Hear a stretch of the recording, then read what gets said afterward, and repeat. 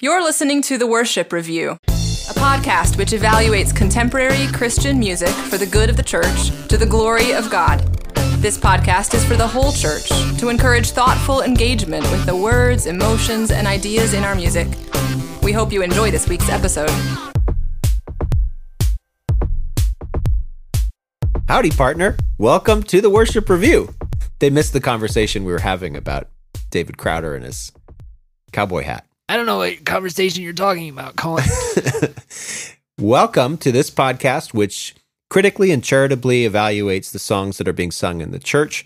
My name is Colin. Believe it or not, I'm a history professor. Someone somehow gave me some credentials and actually hired me. So I'm a historian at a large research university in the Midwest of the United States. As always, each and every time, I'm joined by my co-host and pal, Tyler. Hello, my name is Tyler. I'm a linguist, a friend of Colin's, and a former leader of music in the church, like Colin. And we decided to start this program because we had this experience and wanted to offer to the church something that we would have liked but didn't have access to at the time. It's strange that, as far as I know, there really isn't anybody else doing this, because in the academy, we've got peer review. That's the gold standard for determining what research is good and what isn't. And you would think that there would be more in the church. Maybe one of the reasons that there isn't is because no one wants to step on anybody's toes. And that's the good thing about our position. We have our careers in the academy, so we're not too worried about that.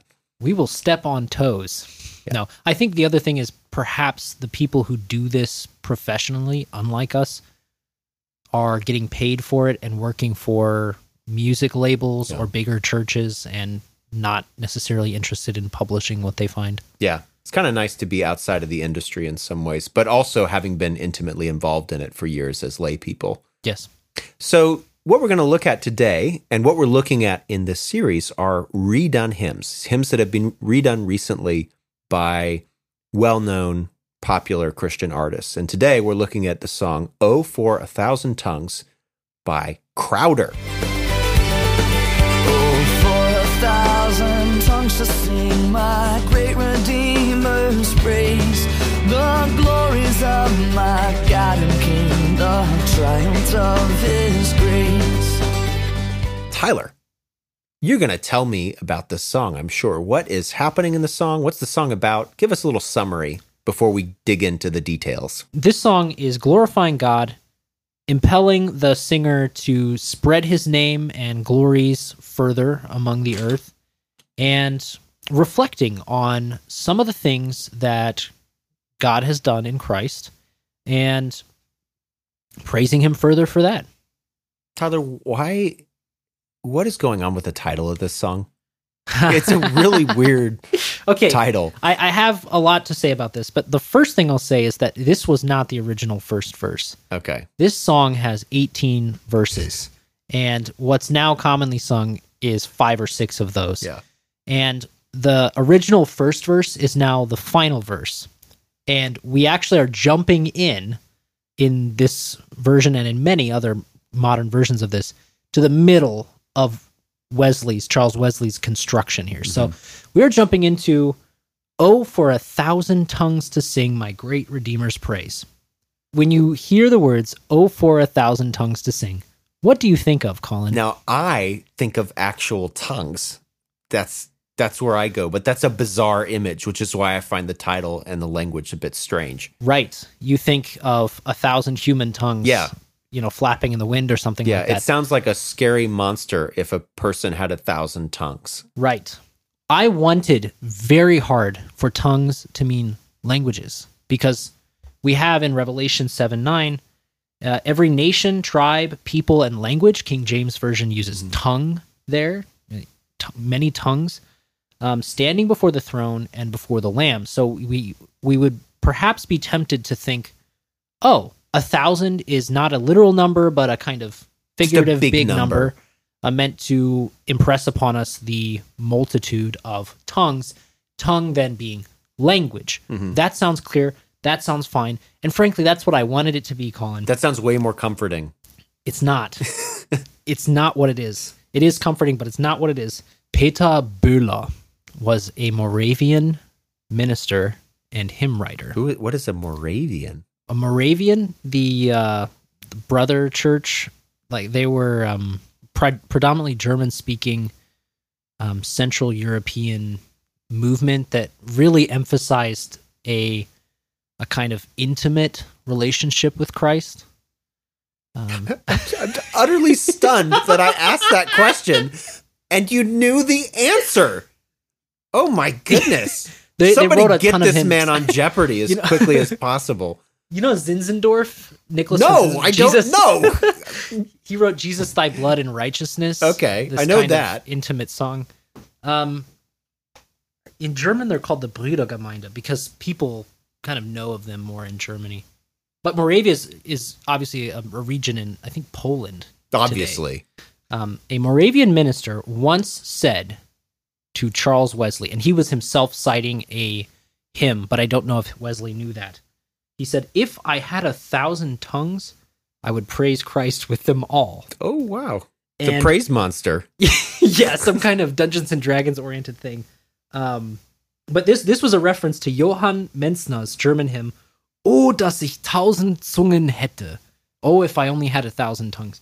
So Wesley was inspired by this sentiment and decided to write this song. And so I think as much as we want to interpret 1,000 tongues as 1,000 languages, I don't think we can. Okay. I think we have to say this is, if I had 1,000 tongues, and, hopefully this isn't one man with 1,000 tongues dangling from his mouth, but maybe if I had 1,000 ways to sing or something like that, I would do that. The rest of it is way less unsettling, but just that first line, if we really think about it, is a bit crazy. Yeah. The first line and obviously the title.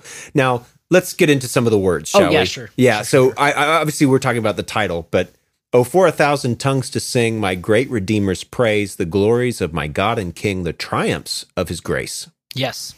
So we are singing the praise of my great Redeemer. This is hinting to us that we're talking about Christ here without explicitly saying his name. And then we get the exposition of that by calling him my God and my King, both things that Christ are, and the triumphs of his grace. Psalm 145:5 says, "On the glorious splendor of your majesty and on your wondrous works I will meditate." Okay, so we are praising our God and our King, his glories and the triumphs of his grace. And you might be wondering how grace triumphs necessarily, because it's not intuitive. Triumph is an active verb and grace is an idea, right? Romans 5:18-20 says, "Consequently, just as one trespass resulted in condemnation for all people, so also one righteous act," referring to Christ's atonement, "resulted in justification and life for all people. For just as through the disobedience of one man the many were made sinners, so also through the obedience of the one man the many will be made righteous. The law was brought in so that the trespass might increase, but where sin increased, grace increased all the more, so that just as sin reigned in death, so also grace might reign through righteousness to bring eternal life through Jesus Christ our Lord." A very long Pauline thought there, but we have grace reigning in triumph over sin through Jesus Christ our Lord. So I think that is what is meant by the triumphs of his grace. Okay. My gracious Master and my God, assist me to proclaim, to spread through all the earth abroad the honors of thy name. So then the song goes into, "My gracious Master and my God, assist me to proclaim, to spread through all the earth abroad the honors of thy name." It's almost like the singer doesn't get the tongues that he wants. So he just asks God and says, "God, I don't have the tongues capable of doing this. So I just need you to help me tell everybody about you." Yeah, and I'm going to leave aside the tongues for a minute because Okay. it's so distracting for me. It's hard for me to think clearly. He appeals to God, his gracious master. And in many parables, Matthew 25, for example, the 10 talents, we see that God is like a master to us. In fact, he is a master to us and has given us responsibilities, and we are his servants. And he's asking his gracious master, who is God, to assist him in proclaiming and spreading through all the earth the honors of God's name. And you're suggesting that this implies that he doesn't, in fact, have the reasons, or they don't necessarily come to mind? No, that the he needs the to- tongues. He doesn't have the tongues. And are you referring here to Yes. languages or No. to... In the first part, he's saying, I wish I had 1,000 tongues to sing the praise of my great Redeemer. Then he doesn't obviously have 1,000 tongues. So he's like, God, will you just help me then? I just got this one. Yeah, I've just got one tongue. So God, will you use it, please? Yeah, I think that's what's happening. fair enough. Then to me, so like musically, it's interesting because the song's kind of like marching and marching and marching. And then I find it kind of jarring. There's kind of jarring musical change and kind of almost like halftime. So come on and sing out loud, anthem go loud. There is one great love. Then we get this, so come on and sing out. Let our anthem grow loud. There is one great love, Jesus. Yes, we have a change here in the addressee of this praise. So in the beginning, it's third person, for 1,000 tongues to sing my great Redeemer's praise. We're talking about objective things that exist, but not addressing them directly. And then in the second verse, we did address our gracious master and our God. And then now we are turning to a different group and telling them to come on and sing out. Yeah. Come on. To let our anthem grow loud. So it addresses the congregation, exhorts them to sing out and to get louder, right? Maybe if they had 1,000 tongues, they could be quite loud. Yeah, they need to get louder with Crowder. Good reference there. And it proclaims that we have an anthem, a specific anthem. Let our anthem grow loud. And I wondered what the anthem was, because right after let our anthem grow loud, it says, there is one great love, Jesus. So is the anthem the name of Jesus? Some things later in the song seem to imply that might be what's going on, but we see that there is one great love, Jesus. So Jesus is both the anthem and the one great love.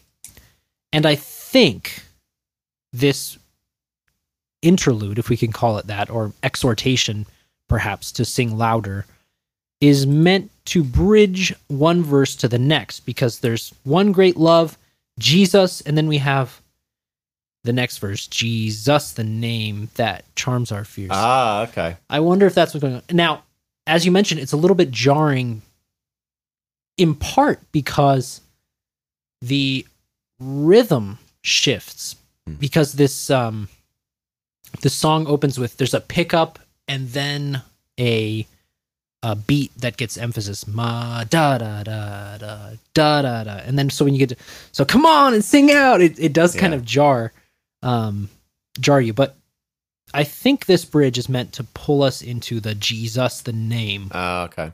I just find this chorus a bit contrived, and it's just kind of a slightly more vapid way of just saying, You said come my on, word. come on, everybody, let's sing. Come on. I mean, the hymn was already saying that, and was saying it in a better way. It just kind of seems like a raise your hands in the air moment. Yeah. For a rock concert. Let me see your lighters. Yeah. Something like that. But what does this mean? There is one great love. I don't know. So devoid of context, it's a little bit confusing and vague. Is this the love that exists within the Trinity, or the love that Christ has for us? We have no object and subject. We just don't know. And again, it's probably hard to go wrong. It's not like it's ambiguity it's going to lead us down a bad road, but it's just unnecessary ambiguity. It's not like this ambiguity brings up complexity or richness.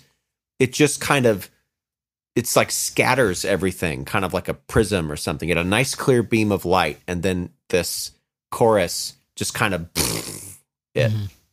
I was thinking kind of grammatically when you said there's no subject and object, because the verb to be, you're actually right. It's actually a copula verb, which means it joins together two ideas without assigning an object to one of them, which is kind of unique among verbs in Indo-European languages, because generally there's a subject and an object. This is why when you answer the phone and people say, "Is this Colin?" you can say, "This is he," rather than "this is him," because him is the object form of the pronoun.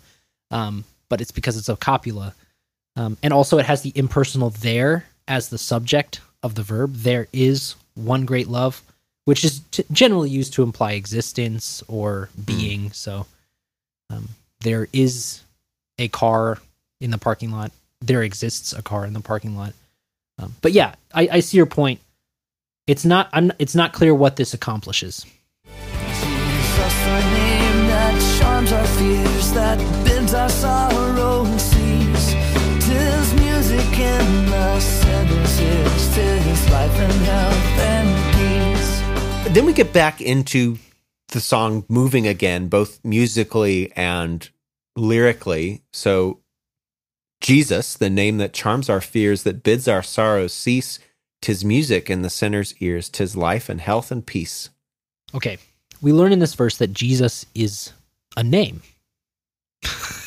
Well, we don't learn that. No, but the first line doesn't say Jesus charms our fears. Right. It's Jesus the name. It's a word.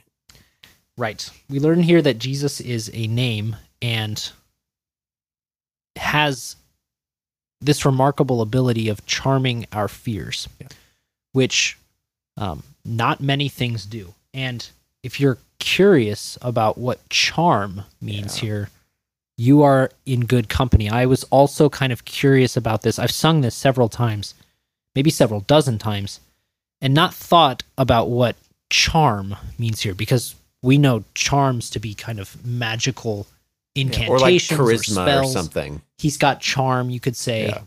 Yes. And definition 4 of the Oxford English Dictionary for charm is to overcome or subdue, as if by magic power, to calm, soothe, allay, or assuage. So it's an antiquated use of this verb, because we would never say, "Oh yes, Colin, I was nervous that you weren't going to show up, but when you did, it charmed my fears." Yeah, we wouldn't say that now, but at the time, this was quite a normal usage. Yeah. For example, Alexander Pope, when Charles Wesley was 6 years old, he published an ode for music with a K, music. Mm-hmm. And he said, "Music, the fiercest griefs can charm." So that's the sense in which this is being used here. It's not referring to magic or charisma, but a calming presence. And this name bids our sorrows cease. Yeah, it brings them to an end, and our fears are soothed. And we learn in the latter half of this verse that this name, Jesus, "tis" means it is. It is music in the ears of the sinners. It is life and health and peace. So Jesus' name is pleasing music to the sinner's ears. And I wondered if Wesley were making a clever reference to this Alexander Pope ode from when he was a boy, because Pope said, "Music, the fiercest griefs can charm." And Wesley is saying, Jesus charms our fears, and it's music in the sinner's ears. Maybe that's a tenuous link to draw, but they were around at the same time. No, this is a subtext that often occurs in writings of various sort among poets and authors of prose and authors of music and playwrights. This is a real common, these sort of little reference games, very, very common. I imagine that it's deliberate. Okay. And it would also perhaps lend the song a little bit more prestige among educated, absolutely. well-read people. Those little references are signs of sophistication, right? You have to remember that when this was written, although many, many, many people were Christians and were well versed in scriptures and allegory and those sorts of things, not many people were literate still. And so the hymn writing club was very small. And it was much like the academy would be today. So lay people, I'm making us a clergy, non-scholars tend to not find much interest in the works of scholarship. It's much better when those works of scholarship are translated by journalists and other popular writers and bring those views out in kind of language that makes more sense to the broader population. But if you ever look in like the nuances of an academic field, you will find these little references and inside jokes and just these little subtexts happening all the time in works of scholarship, because academics know, especially in a field like mine, that only a few hundred people are going to read these things. And so it's kind of, you're publishing them for all to read, but you know that only a few people are really going to like read all these words and that sort of thing. So these little references in hymns in the 18th century and 19th century are on purpose, and they're doing that same sort of thing.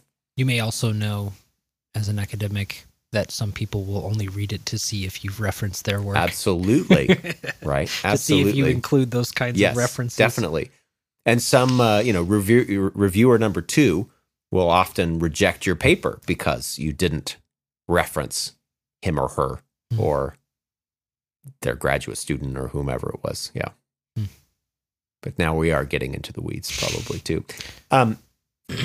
Let's get to the next verse, which is the next verse is really nice, because this part that we just looked at, these are all good things, but what is the real payoff? And then we get it. He breaks the power of canceled sin. He sets the prisoner free. His blood can make the foulest clean. His blood availed for me. So come on. He breaks the power of canceled sin. He sets the prisoners free. His blood can make the foulest clean. His blood availed for me. Really, really gets now into the meat of what Christ accomplished. And you might notice that there's been a shift now away from the name of Jesus to the person, because we've got he. Right. And I think we can say here, this is giving a clear example of how it is that his name is life and health and peace to the Christian, and also describing some of the specific honors of his name.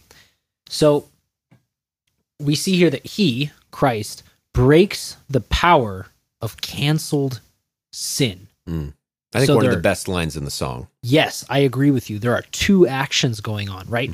We see that sin has been canceled in a legal sense. It has been atoned for, and its power over the Christian is broken by Christ as well. And I think this is best explained with a reference from Romans chapter 6, verse 8. Now, if we died with Christ, we believe that we will also live with him. For we know that since Christ was raised from the dead, he cannot die again. Death no longer has mastery over him. The death he died to sin once for all, but the life he lives to God. And then later on in the same chapter, verse 14, for sin shall no longer be your master, because you are not under the law, but under grace. So the power, the mastery of sin over us has been broken, as it has been canceled by Christ's death.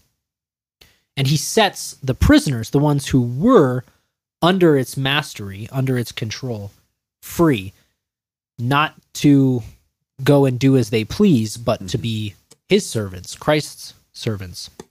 And his blood has a purifying purpose here in this verse. In the second half, it can make the foulest clean, which kind of reminds us of Paul declaring he's the chiefest of sinners. The foulest, most wicked persecutors and most eager indulgers in carnal sin. In the verses that aren't here, murderers, harlots, publicans. Yeah, exactly. Yeah.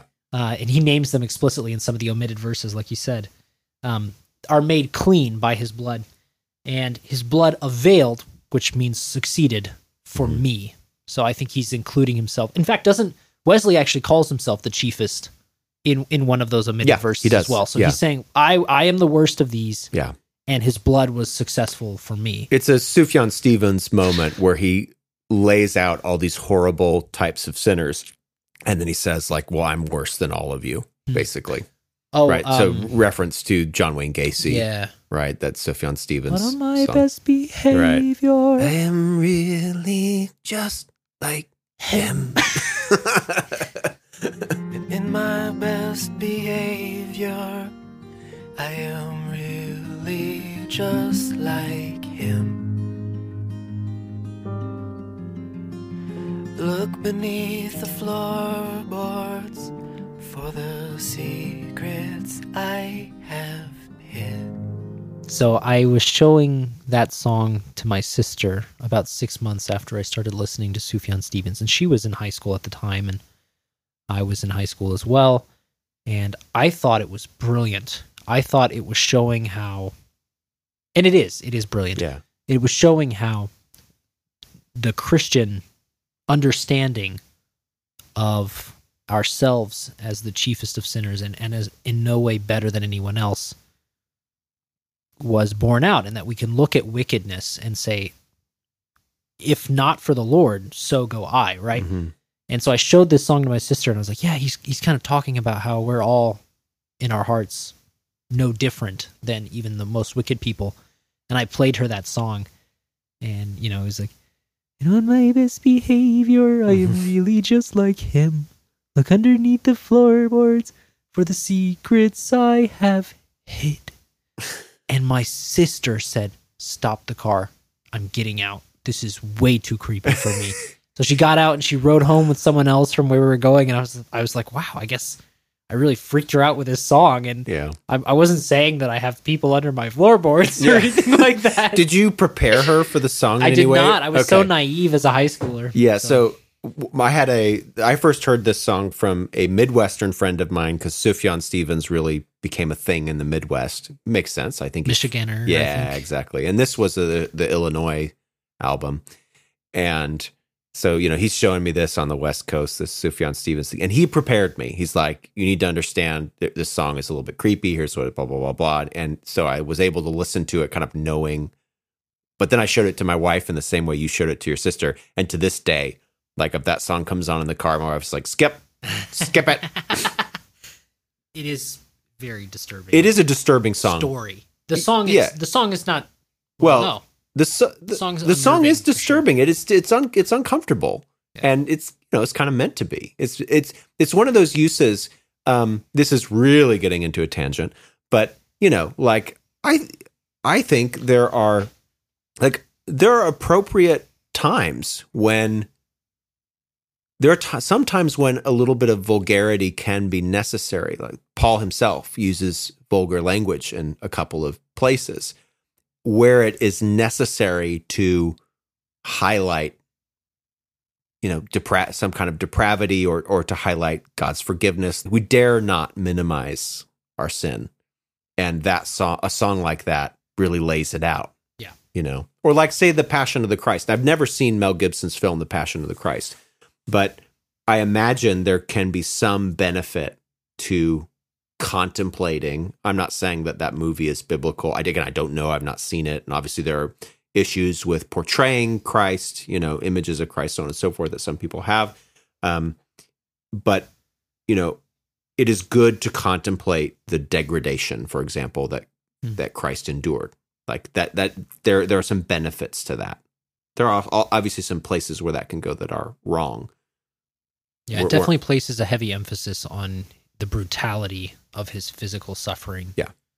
In And his in- passion. And in the original hymn, Wesley really does try to lay out the severity of sin, the kinds of things that are just disgusting, not vulgar, but just that would have been seen as some of the worst things. Again, murderers, harlots, publicans, etc. So, do you have an example of that for listeners who don't want to wait? let me give you 2 stanzas, for example, that have been omitted.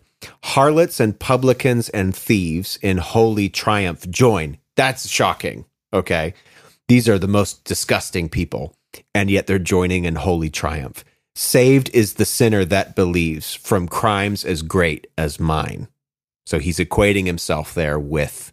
Yeah, as great as is an equal comparison. With harlots and publicans and thieves. Now, I'm sure that Wesley was not any of those things, but he recognizes that there's no ranking of sin here, right? All sin, we are damned before the law. Mm-hmm.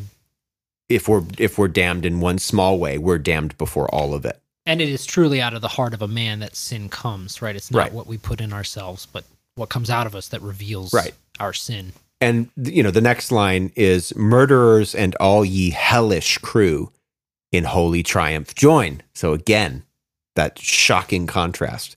Believe the Savior died for you. For me, the Savior died. Mm-hmm. So again, Wesley is saying these horrible people these hellish people, murderers even, can join in the triumph of grace.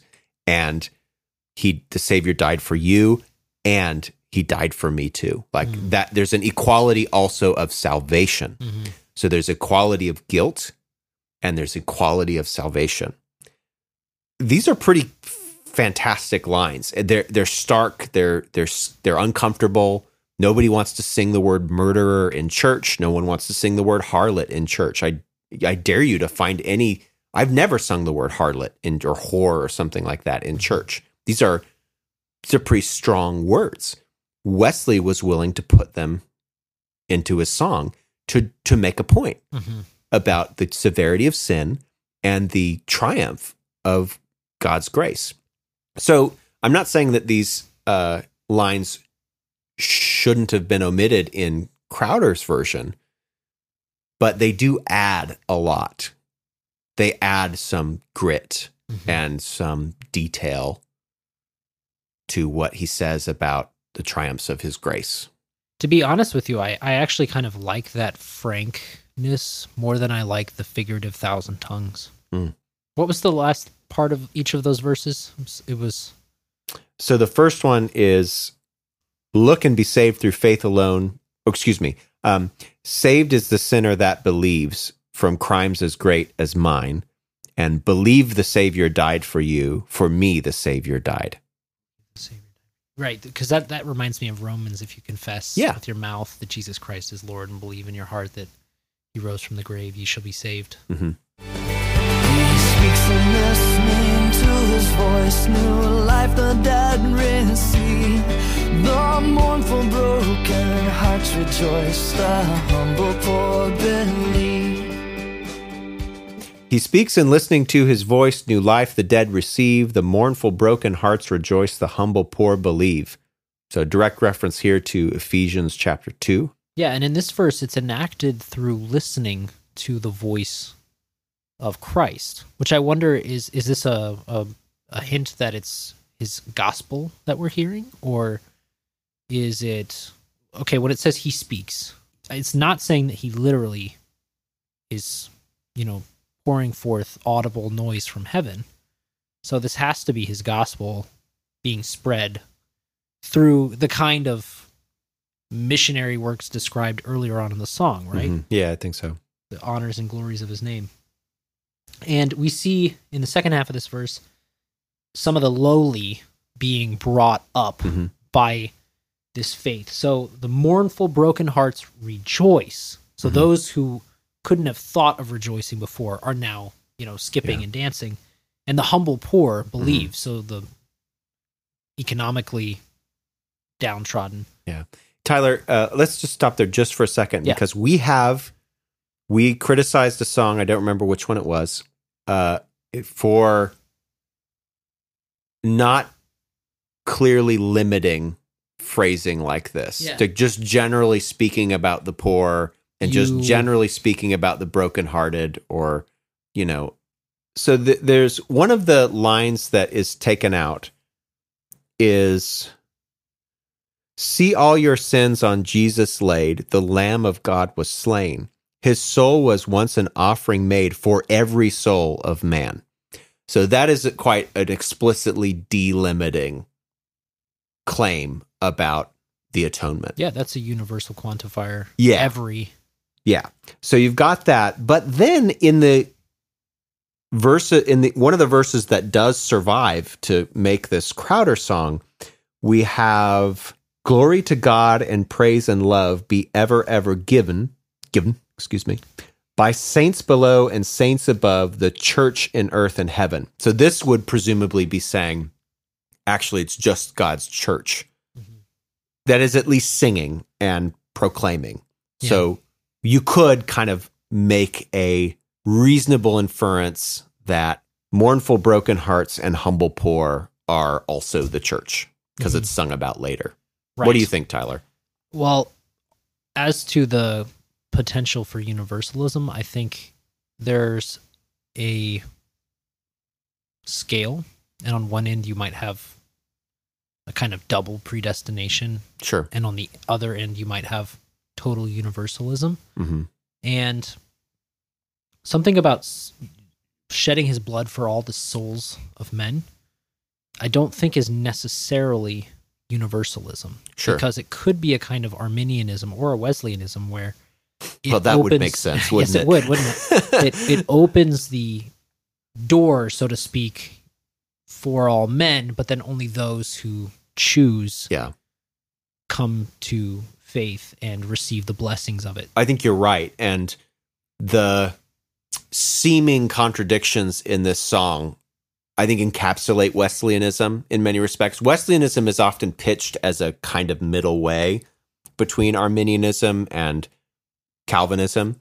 And I don't think it is, but it's kind of pitched as, well, God predestines those whom he knows will choose him, right? So you can see how Wesley would probably not have a problem saying, yep, everybody gets kind of the gift of the gospel, but at the same time, there is still this exclusive group in the church. So yes, it's not universalism, and that he's not saying that everybody gets saved, but he's also he's not drawing clear limits either, apart from a few places where we can kind of infer limits, but we have to do so with some work. Yeah, definitely. Now, as to defend this use of the humble poor or the mournful broken hearts and the humble poor, this reminds me a bit of the opening to the Sermon on the Mount, where Christ addresses the poor in spirit. Blessed are the poor in spirit, for theirs is the kingdom of heaven, and blessed are those who mourn, for they shall be comforted. That seems to me, those are universal quantifiers. The poor in spirit is kind of general. But Christians acknowledge that is referring to Christians who realize their spiritual poverty. And, because of the effects of sin are mourning. So I think perhaps this is a reference to that. Yeah, I think you're right, actually. And I hadn't thought about that. The Sermon on the Mount makes a lot of sense. Glory to God and praise and love be ever given by saints below and saints above, the church on earth and heaven. Christians who have been elected to salvation and who are alive now offering their praise, offer their praise simultaneously with Christians who have gone before us into death and are now praising God in heaven and await their reunion with their earthly bodies. Yep.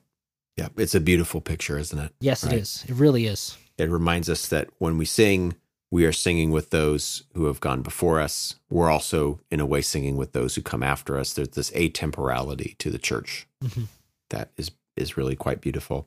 Then in this version, we get this other bit, again, a kind of strange transition or change. There are so few words that never grow old. There are so few words that never grow old. Jesus. There are so few words that never grow old. There are so few words that never grow old. Those words are already growing old because we're repeating them. Jesus. Colin, have you ever been in a conversation with one other person and then someone who is maybe a little sleepy or drunk is kind of with you, but then they zone out for a minute and they come back into the conversation, and you and your friend have progressed to a certain point in the conversation, and then this person comes in out of left field with a comment? Like, that's what this feels like to me. Glory to God and praise and love be ever given by saints above and saints below, the church and earth and heaven. There are some words that never grow old. It's like, where did that come from, man? It's true that the name of Jesus will never grow old, never decay. But he doesn't say the name of Jesus. He just says there are some words. There are so few words. Which words? Jesus is one word. I don't know. Which words? The names of the Trinity, I don't know. Yeah, it's what? What is this? It's also a very different sentiment too, because we've gone from this specific praise of God to a reflection on the fact that words grow old, right? Which isn't necessarily, not just necessarily, this isn't really relevant here. Who cares if words grow old? Like, God doesn't grow old. We're talking about praising him. What does this have to do with anything? This was actually recorded. Like, this wasn't live. Like, he thought about these words and was like, yeah, let's put these in. And then his producer was like, yeah, let's put these. And everyone okayed this. And it made it onto the album. Like, at no point did somebody say, what do you mean by this? Like, again, this is why there needs to be some peer review.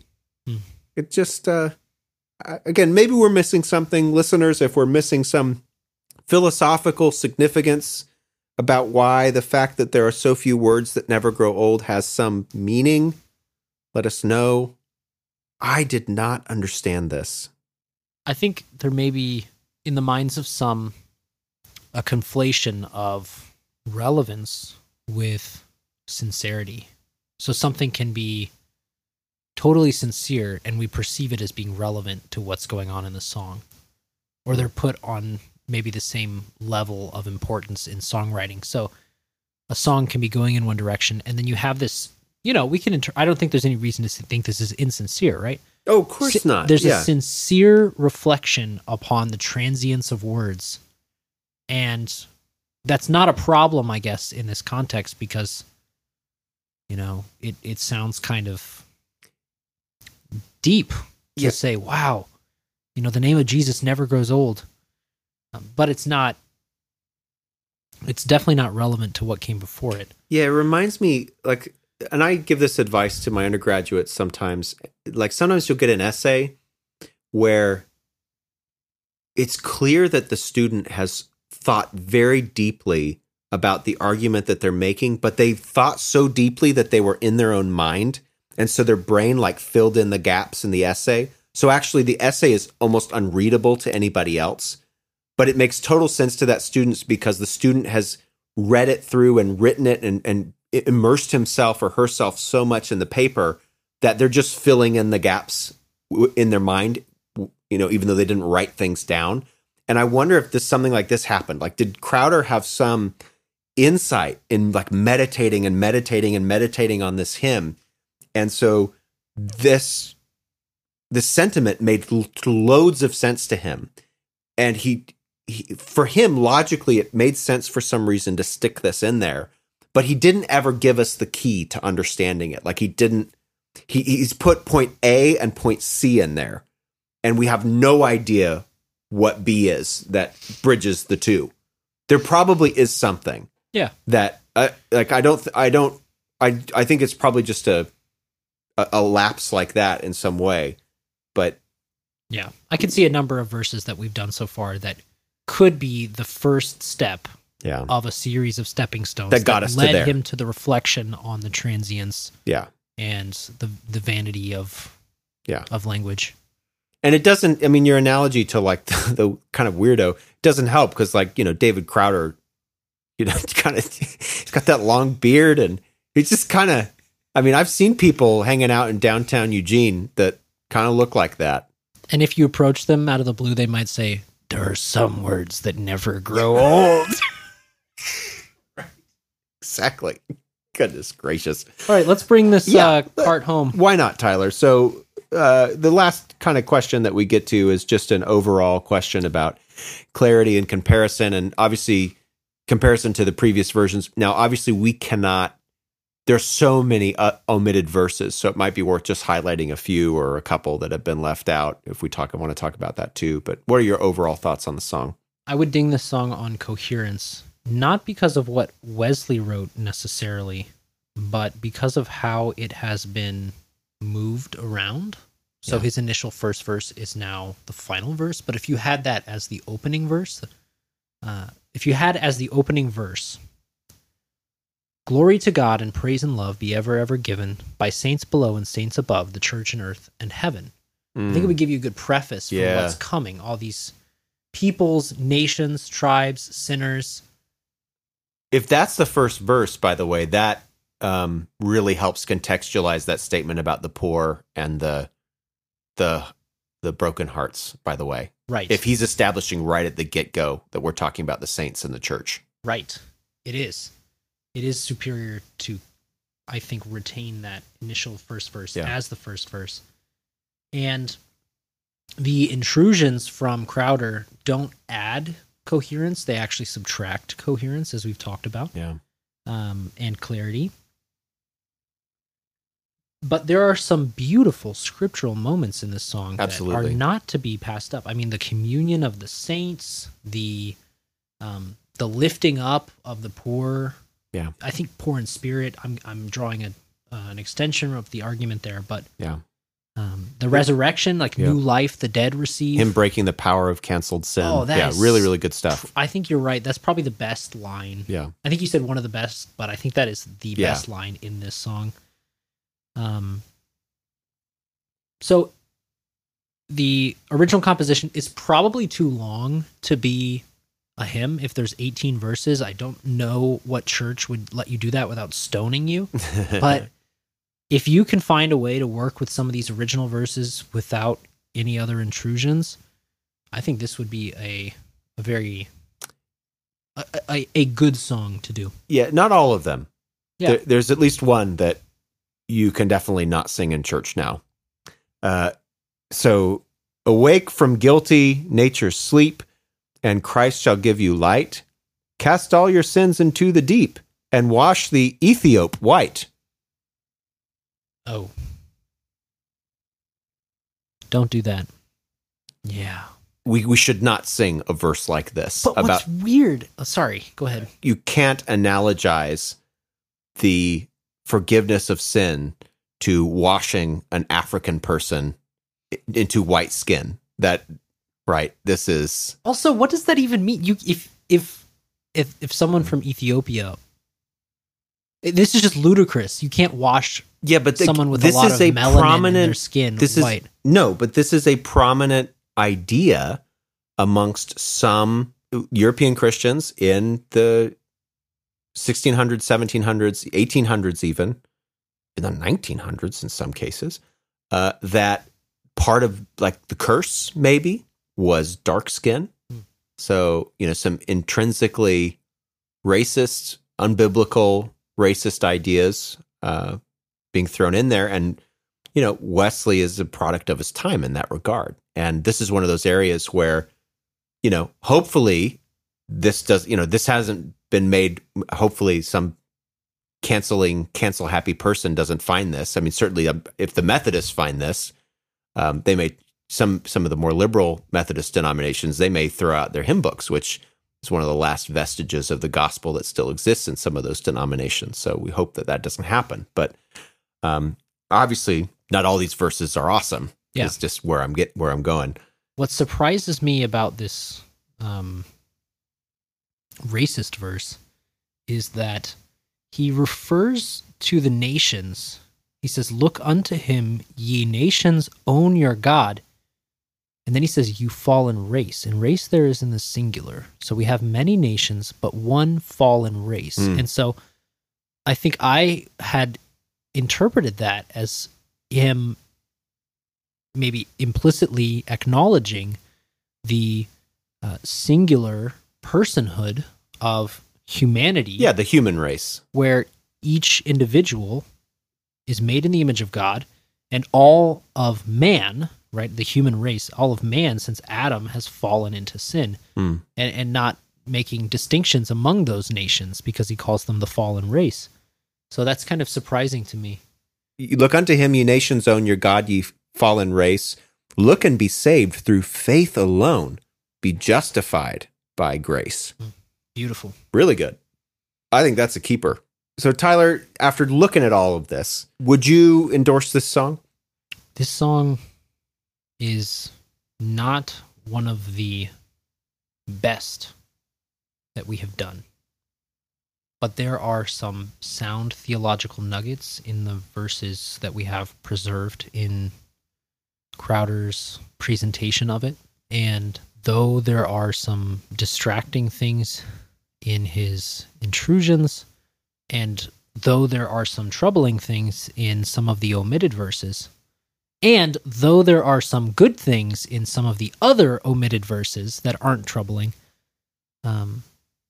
what we have is a few good verses. He breaks the power of reigning sin is so good.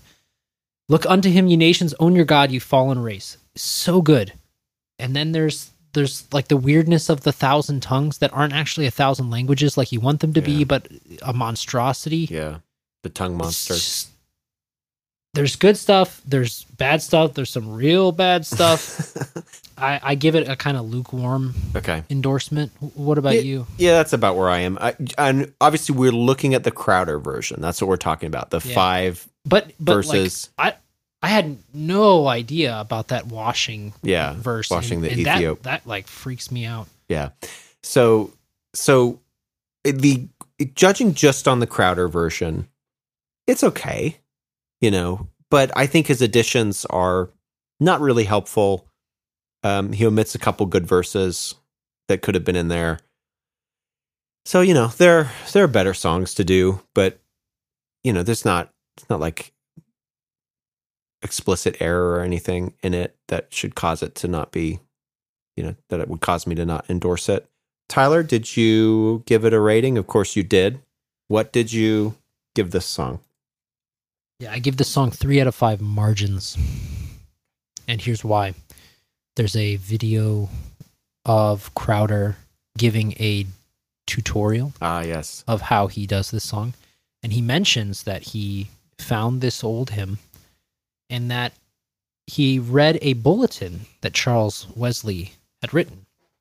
And Charles Wesley had said, "Don't add or subtract anything to the song because it cannot be made any better than it is.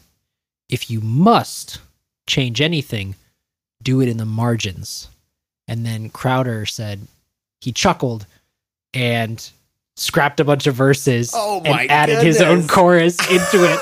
And you've got the hymn, and then you've got the additional chorus, which Wesley had asked us not to ever do. Yeah. So you just went right ahead and did it. Well, yeah. He and his brother, they sent out this. Do you know this still? They got to. It's he and his brother, and it's like 1760ish. And they've had their whole. He's written 6,000 hymns at this point, and so he sends out this letter that he's like, I should have sent this out earlier, but here's the deal, guys. Listen. Please, if you want to make any additions or subtractions from the hymn, just do it in the margins. Like, don't touch this. It can't be improved upon. Like he says it. He's like, this can't be improved upon, so just don't touch it. How about that? So, you know what it's like when you're told no, don't do something. That's right. But having had this discussion, I'm clearly glad that at least one of those verses was dropped. But the kind of irreverent and carefree way in which he just said, I don't really care if that's what he thought. I'm going to take what he wrote and, make it better. Okay. So that's the sort of thing that Sovereign Grace doesn't want to have happen. Right. That's it. That's the kind of violating co-author. Right. And also, to be fair, it's quite arrogant to say this cannot be improved upon. Yeah, so I think Crowder sure. is right to laugh at that. But the incredible irreverence that he showed in Sure. just outright laughing at that and Yeah. adding, and then to add, so come on and sing out is kind of funny to me because this was a very theologically rich song in some ways. I'm going to give this one a 3 as well. 3 out of 5. $6,300 suits. Come on. So Is this Michael Scott? no, this is Job Bluth. Oh, So just that. Come on. Come on and sing. It just reminds me of come on. Spill some on my $3,000 suit. Come on. Yeah, the guy in the $4,000 suit is holding the elevator, but the guy doesn't make that in 3 months. Come on. Why don't I just take a whiz through this $5,000 suit? Come on. $6,300 suit. Come on. Sure. The guy in the $600 banana suit. Come on. And every time I see the word come on, I think of Job saying it in episode 6 of season 2 of the greatest television show ever made in history.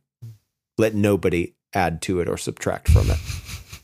Whoops. They already did that. Ruined it. Netflix, I'm looking at you.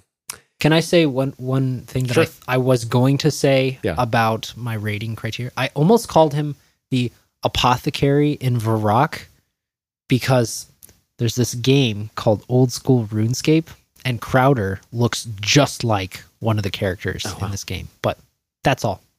Well, thank you for listening to this episode of the Worship Review. Tell your friends, follow us on Twitter, send us a donation if you wish. We'll catch you next time. Take care. Peace. You've been listening to The Worship Review. Please subscribe to the podcast, leave a comment, or email us at feedback@theworshipreview.com. We accept donations at Anchor FM/theworshipreview and patreon.com/theworshipreview. Thanks for listening, and we'll see you next week.